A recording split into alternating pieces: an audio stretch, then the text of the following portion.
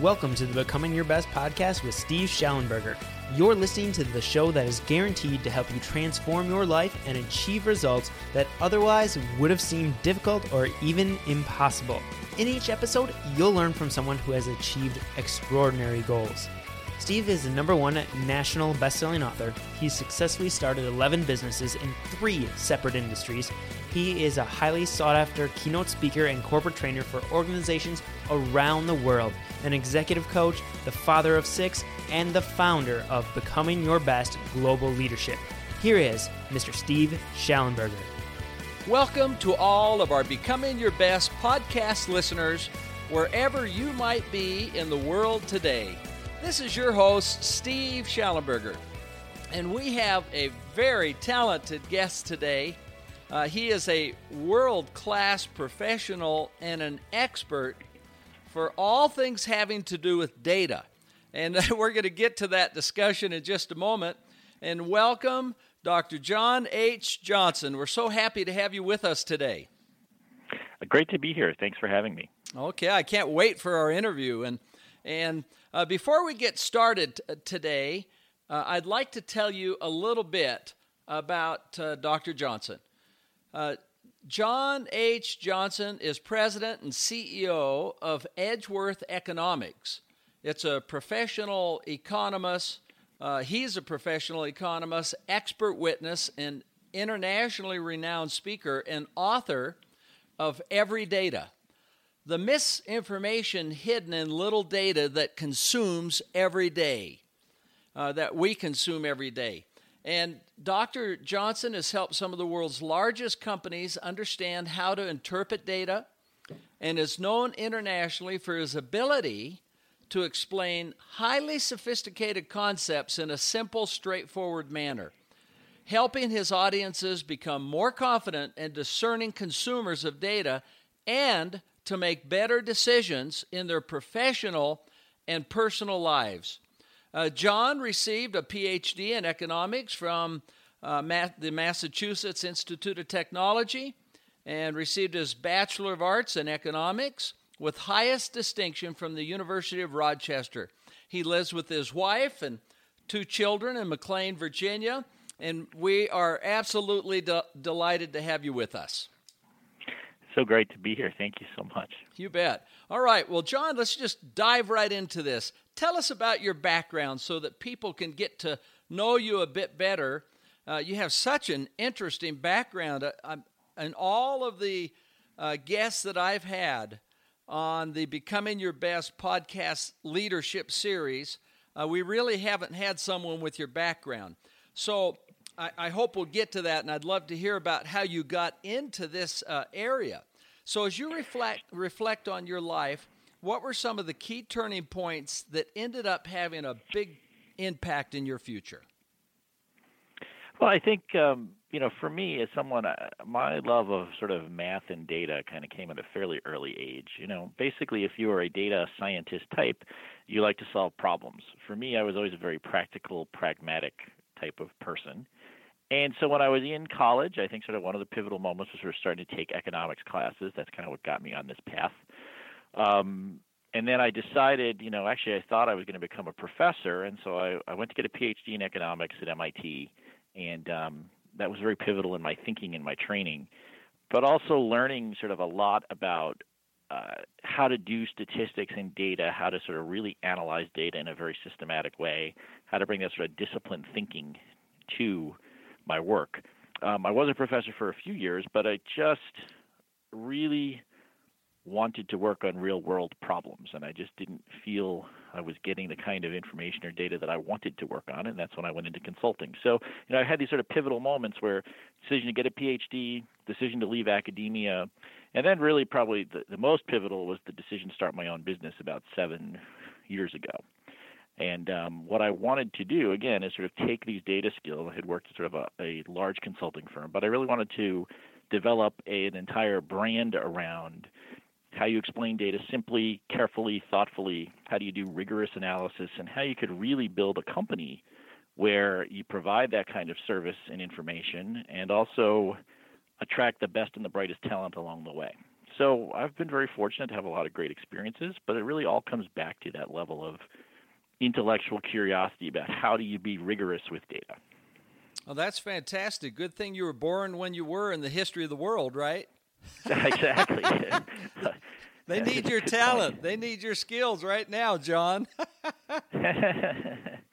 Okay, now before we really talk about data, what's been one of the biggest challenges that you've had in life, whether it was in your personal or professional life, and then how did you handle that challenge? I think, look, I've been very fortunate to sort of, have a lot of blessings in my life, but I do think, over the last few years, my mom died of breast cancer and was sick for about 2 years, and sort of dealing with that challenge of losing a parent, of seeing somebody you care about sick, not really being able to help other than sort of trying to figure out, what you could do. I think that sort of types of challenges sort of try to put things in perspective. Was proud of the fact that I had built an organization and a company where it was okay for me to go spend time with my mom and deal with that, and had the support of my colleagues to sort of lift me up as, dealing with those issues. And, I think I always sort of joke, I dedicated the book to my mom because she was the one that would read the newspaper and point out all these things to me when I was growing up, and all the different things about where news stories were wrong. And so, but I think that's sort of an example where, you try to do well by other people. I take a lot of pride in the fact that I have built a company and a business that has a certain, not only work ethic, but a certain moral compass to it. And sometimes what's also nice about that is when you need that kind of favor return, people are there to support you. Well, that's thank you for sharing that about your mom. Those are always tough times, but they really do put in perspective the things that matter most in our lives, don't they? They absolutely do. Yes. And as you kind of moved along from being a young man into your career, did you have people that had a big impact that kind of pointed you in the right direction, or might have had a big impact at a crossroads that you were at? It's interesting. Of course, there's a lot of people that are pivotal, a lot of my college professors, my thesis advisors along the way. Mm-hmm. But it's actually interesting. I think some of the people that have been the most influential, and this is part of it, are, actually the people that ultimately became my business partners to sort of start my firm. But two of them, one of them was my best undergraduate student at the University of Illinois, and the other was my very first research assistant. And over the years and now decades that our careers grew together, when I was really contemplating going ahead and starting my own business, those two people were very influential, not only in sort of convincing me to do it, but in saying, we're so confident that you can do this that we'll disrupt our lives and come in with you. And so it's interesting. You always think about mentors and people teaching you are people that, with the older, wiser mentors, but sometimes it's the people that are right by your side all along. And those are two examples of people that I started in a position where I was their boss, and they've taught me an awful lot over the years. Oh, that's great. I'm so glad that you shared that, because that's a tremendous dimension that helps, or dynamic that really helps in creating success is being open to influence from all different levels, and especially when you're bringing together a team to do something exciting. It's that team that can make that happen. It's this complementary set of chemistry that happens. It's a little hard to describe, and you just know it. And so you get going, and all of a sudden some really magical things happen. That's absolutely right, and it's truly the way I feel about it. It just if you don't have the right team assembled, if you don't have the right culture from day one, it just doesn't work out. Okay. Well, thank you for talking about that. Now, John, you have a huge amount of experience, as we've just talked about, and a great background in the world of data. So if you don't mind, explain your role as president and CEO of Edgeworth Economics.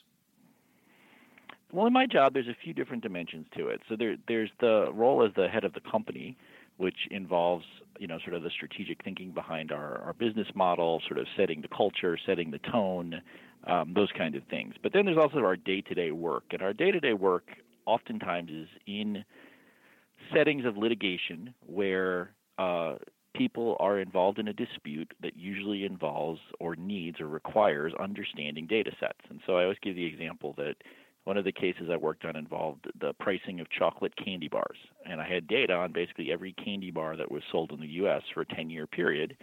And I studied all that data to try to figure out what were the factors that were driving the pricing, what could be learned from the data sets. I studied the industries and things like that. So you can sort of think of me as sort of a type of data detective where I have a toolbox as an economist and a statistician, and then I kind of get brought in to learn these different industries and say, okay, as an outsider coming in to look at a set of information and facts and learning about an industry, what does the data reflect and what can we really determine from it? Wow, that is exciting stuff. Really, and isn't it fun? I mean, that you can use that and think about it. I just love that because once you understand that, it helps you see things in such a tremendously different perspective, doesn't it? Absolutely. I mean, I think what is so powerful about the science is that it doesn't only teach us what we know, it also teaches what we don't understand. It also leads to more questions. So it's a very iterative process, right? So for every question I answer, I can come up with 3 more that are also important. And, so kind of the ability, though, to put structure around problem solving and to use data to provide valuable information is really the strength of what I do. It's the fun of what I do, and it's also the challenge. Okay, well, that's good. Now, what does it mean to run a data-driven company? Well, I think at our company, it's sort of twofold. We have about 100 employees here. Everybody who's here is basically trained in economics, data, programming, statistics. So part one is just the people that are here are data people. We think about data, we like data, we interpret data. Then there's obviously you can't be around a group of data people and make decisions in your company without looking at data, and we often do that for different things, whether that's thinking about sort of hiring goals, whether that's thinking about profitability, things that a lot of companies do. But I do think we always try to say, can we look at this through the lens of what can the data help us learn? And then there's just the idea that so much of what we are doing as a culture, and this sort of just permeates everything, is teaching people to speak intelligently and clearly about data. You can have the most sophisticated statistical analyses in the world, but if you can't explain them simply and in a straightforward manner, it's really not very useful. And, we kind of always joke and say, explain this like you're explaining it to your grandmother. Your grandmother's smart, but maybe she doesn't know a lot about math and statistics. So find a way to explain it that you can get the intuition and understand what you're doing. That's a real skill, and that is really one of the core things we work on here with every employee is how do you explain things simply, concisely, and accurately. Boy, that's a talent. How do you develop that, John? A lot of work, a lot of practice, a lot of mistakes. You work, I find when I mentor... How do you make it simple? Well, yeah, I think a lot of it is you really have to understand it well yourself to make it simple. Okay. If you don't really know what's going on, the first way you usually find out is when you try to explain it and you fall on your face. Uh-huh.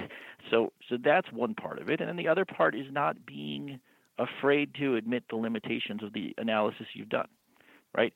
People make things people who have to show off, who have to sort of show they're smart, usually aren't doing a very good job of explaining things. I always say to people, I want to leave every conversation with the person who I'm talking to feel smart, because then I've really done my job, and that's a lot harder. And that's really the way good work, I think good statistical work. If I can leave talking to you about a statistical analysis, you're like, I really get it, I really understand what you did, then I've done my job well. Well, that's a great answer. I love that vision and perspective as well. There's great value in that. And, in the book, that the research that I did, which is what really sets apart outstanding leaders from all the rest, there are certain things that they did. And so in Becoming Your Best, the 12 Principles of Highly Successful Leaders, one among other things, among these 12 very powerful principles, one of them is that highly successful leaders apply the power of knowledge. And so it's understanding this knowledge in the first place that's valuable, but then how do you really apply it? How do you work with your clients to do that, your customers? Well, that's a great question.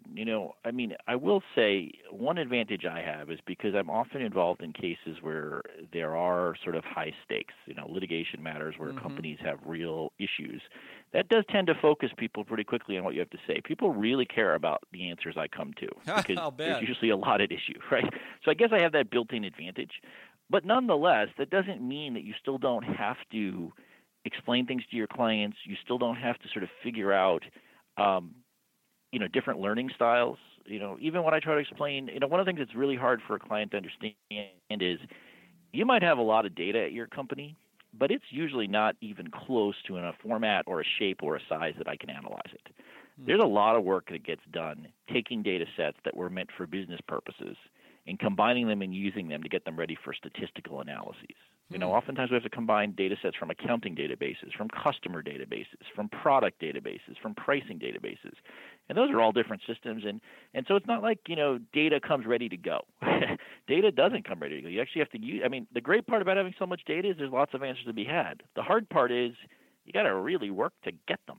So oftentimes I kind of view it as sort of a process where I'm kind of taking my clients by the hand and walking them through the process so they can understand what we're trying to accomplish, why it's useful, why getting the answers to the questions that are relevant are going to be helpful, and then what it takes to get there. Okay, so one of the very favorite courses that we have is we have a 2.5-day course called a Entrepreneur Success Bootcamp. And really the whole focus is, okay, how do you take an idea and move it through to a successful execution to get the right type of results? And what typically happens, John, is human nature or instinct is to have an idea and they try to drive it right to execution. And that is really a sure formula for failure. Yeah. They're going to die quick. There's so many things that happen in between. So the magic is what happens in between the idea and the execution, and that's a lot of what you're talking about here. I think that's right. I do think one of the things being an entrepreneur myself, my company, I said we have about 100 people now, but we started in 2009 with 6 of us. So we've had somewhat explosive growth, and we definitely went from being a sort of maverick startup firm to being a well-established consulting firm. And I think that has made me a better data analyst, having gone through that process of building a business, of understanding all that goes into building a business. And, part of it, when you talk about that, what resonates for me is the notion that we had to build an entire infrastructure that kind of supported the way we were going to do business. And, we're a data-oriented business, so just the technology piece, that was sort of a big deal at first. But even having our administrative functions aligned with our consulting business, being a service industry or being in a service industry at the same time that we're objective experts. And so serving your customer doesn't mean giving them the answer they want, but it actually means giving them the right answer and giving them the good or the bad news the data tells them. And so there was a lot of processes, probably is a little too formal a word, but there was a lot of foundation built over time, and some of it in real time, quite frankly, that allows us to have the success and do the things we do now. For me, it was setting up the business model, the culture, the values, and how that interacted with the way we would do our work. That was the foundation for this business.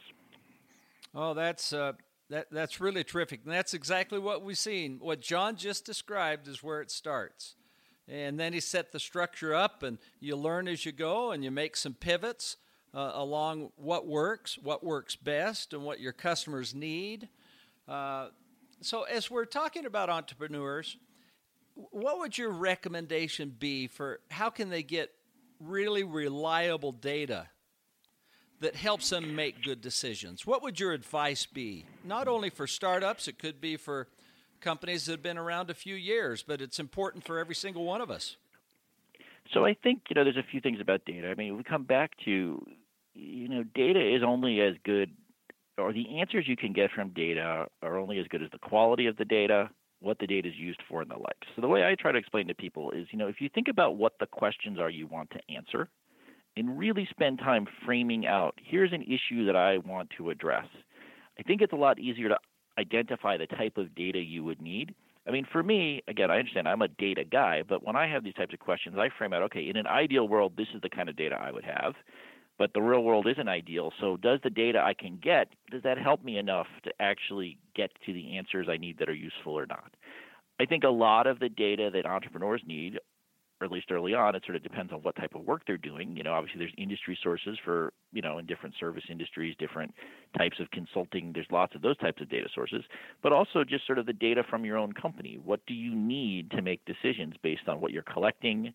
Is it your accounting information? Is it your employee information? Things like that. So it's a hard question because really so much of what data you need and where to look is dictated by what question you ask. But if you bring the discipline of starting with, okay, I want to answer these questions and I want to think to myself, what kind of data would help or be informative, that usually is a good starting point to lead you where you need to be. Okay, I love that. That is great advice. Can you give an example that our listeners might be able to lock in on a little better? A real life example? Sure. Well, of that question. There's so many, but sort of let me think about kind of, Sorry. No, I mean, because look, it really varies from everything. I mean, let's say you care a lot. One of the things I study a lot is sort of labor markets. Let's say you care about sort of salaries and information about how people are hiring in your given industry. Well, that can be actually really hard to come by.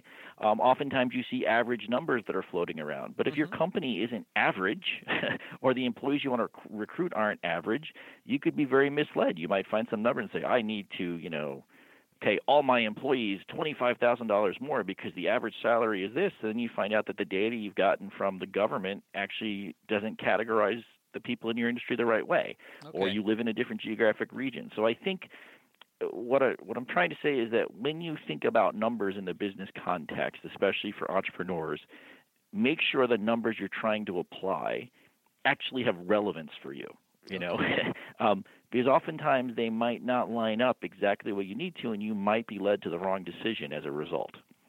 Okay, and so what are the most common mistakes that you see people make with data? So there's a few. I wrote a whole book about them. But I think I want to hear about that book.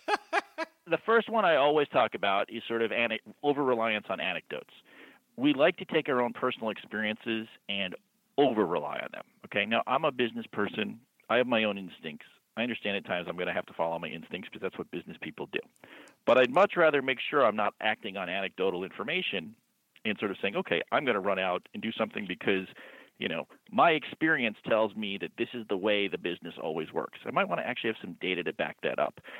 We talk about the fallacy of the large rallies in political discourse, right? There's all these large rallies, and what does that mean? Or there's all these polls, and polls tell us all these things about which political candidate's going to win or lose. And then we see this year, all the rules were kind of broken, right? Right. I think it is really important that when you're looking at data to understand the value of data is only as good, at least for forecasting, if the past applies to today. So if you're in an industry that's rapidly changing, forecasting may not be very valuable. Now, that doesn't mean you can't gather descriptive information, but I think people often conflate what they're using data for, right? Oftentimes the real value is in giving you the snapshot of what the situation is today, not in your ability to take it and predict everything with perfection about the future. If everybody could perfect perfectly the future, I'd probably go invest in the stock market if that's what I could do. Right? So I think, understanding both the strengths and the limitations of data is probably the biggest mistake I see people make. Okay, well, that is a tremendous answer, and I'd like to talk about every data here in a minute. That's John's book, and understand that a little bit better. But what's the most important lesson one needs to think about when interpreting data? So you've been talking about that. What should we keep in mind? I think there's a lot of lessons, but I think I'm going to come back to something that, I've actually said a little bit or alluded to here. Understanding and knowing what a data set or what an analysis can tell you, and also understanding what it can't tell you is critical, right? And that requires a degree of skepticism is too strong a word, but a degree of intellectual curiosity that says, I'm looking at this set of profitability numbers from my firm, and profits are going up, and that looks great. But what is it that I don't know about this? Well, I don't know what is exactly driving it? And what happens if I found that one particular source of my business was driving my profitability and other parts were really flat or even declining, right? I might be completely misled by looking at the aggregate numbers and miss that an important part of my business were underperforming, right? We oftentimes use statistics in a way that we try to summarize and we try to make sense of things, and we lose sort of the underlying detail when we do that. So don't ever forget, whether it's a simple average, whether it's an aggregate number, we have to be careful and thoughtful about it. I think that's one of the things I always try to tell people. And if you have a second, I'll tell you sort of one of my favorite anecdotes that will help you remember this. Let's say I had an apartment building with 10 apartments. In 9 of the apartments, I have monks, and all the monks took a vow of poverty. They make no money a year, zero income. Okay. The 10th apartment, I have Bill Gates. He makes $11.1 billion a year. The average income in my apartment is $1.1 billion. But that doesn't really tell me anything about the monks or anything about Bill Gates. I think that's the best example great. I can give you. Well, that's a good example right there, huh? Yeah, I like that one. Yeah, you got to go a lot deeper. Okay, now just tell us about your book, Every Data. How can it be helpful to people? Well, my book basically says and talks about the fact that we are bombarded with data every day, but most people don't have a lot of training in how to think about it. And so through a series of examples, news stories, anecdotes, and the like, we explain some of the key data concepts that people encounter in their everyday life and how they can just make better decisions by being more aware of what questions to ask and what things to think about. Well, good. Well, I'm excited to get it and read it. I can't wait. I'm going to order it today. Oh, thank you so much. Okay. I hope. One of the things I'm very proud of is that we really. It's a co-authored book with my high school friend Mike Gluck, and I'm really proud of the fact that the book is not a statistics textbook. What the book is a series of stories and examples that really help you think about data in a different way, and that's what I think makes it hopefully effective, and why generally the feedback I've gotten is pretty positive. So that's what it's about. And that's exactly what really every single leader and manager needs. It needs to, if we're going to be among the best, and that's where we want to head, and we want to create a best-of-class organization, it's precisely the type of things that we need to be thinking about. We're not going to have less data in the future. We're going to keep having it, and it's going to keep coming at us more quickly. I think that's true. All right, so how can listeners learn more about what you're doing, and how can they reach you? So I have a website, johnhjohnsonphd.com, and I also have a blog on the Huffington Post where I talk about data issues, all sorts of data issues, including a lot's been on polling recently, so that's been sort of an interesting issue, but also about just different examples from the media and the like. And I just, about 2 weeks ago, gave a TEDx talk, which is going to be up hopefully the next few weeks. So that's another place to look for. That'll also be on my website real soon. And I kind of describe some of the misleading headlines and how data work in my TEDx talk. So that would be something that hopefully people would enjoy. Okay, well, we're going to look for that, John. And also they can find your book on Amazon. Yes, it's on Amazon, and it's at Barnes & Noble, too. So if you like to go to the bookstore, you can find it there as well. Well, good. Well, thank you so much for being with us today. It's been a very interesting discussion. I'm looking forward to being better at using data. Thank you so much. A pleasure to be here. Okay. Well, good. These ideas that John has been talking about can be invaluable for anyone in the world today, especially in the world of leadership and management. And as we've said, that's not limited to a CEO or a division manager. It's team leaders, it's parents, it's a coach, it's a teacher. And so these things will really apply across the board. And so, well, we wish you all the best as you're making a difference in the world, John. Thank you. Okay, and to all of our listeners, never forget, you too can make a difference every single day of your life. I'm Steve Schallenberger with Becoming Your Best, wishing you a great day. And thank you so much for tuning into this episode of the Becoming Your Best podcast. We want to know what your big takeaways were, so head on over to becomingyourbest.com and you can find all the information about the podcast right there, as well as the show notes page, where we'd love to hear what you thought about each and every single episode. Also, if you haven't done so yet, please go subscribe to the podcast on iTunes and leave a rating and review. A rating and review is by far the best way for you to show your appreciation for the show, because it helps other people find out about the show and decide if this is the podcast for them. So now it's all in your hands. It's time for you to go out there, to take action, and truly start becoming your best.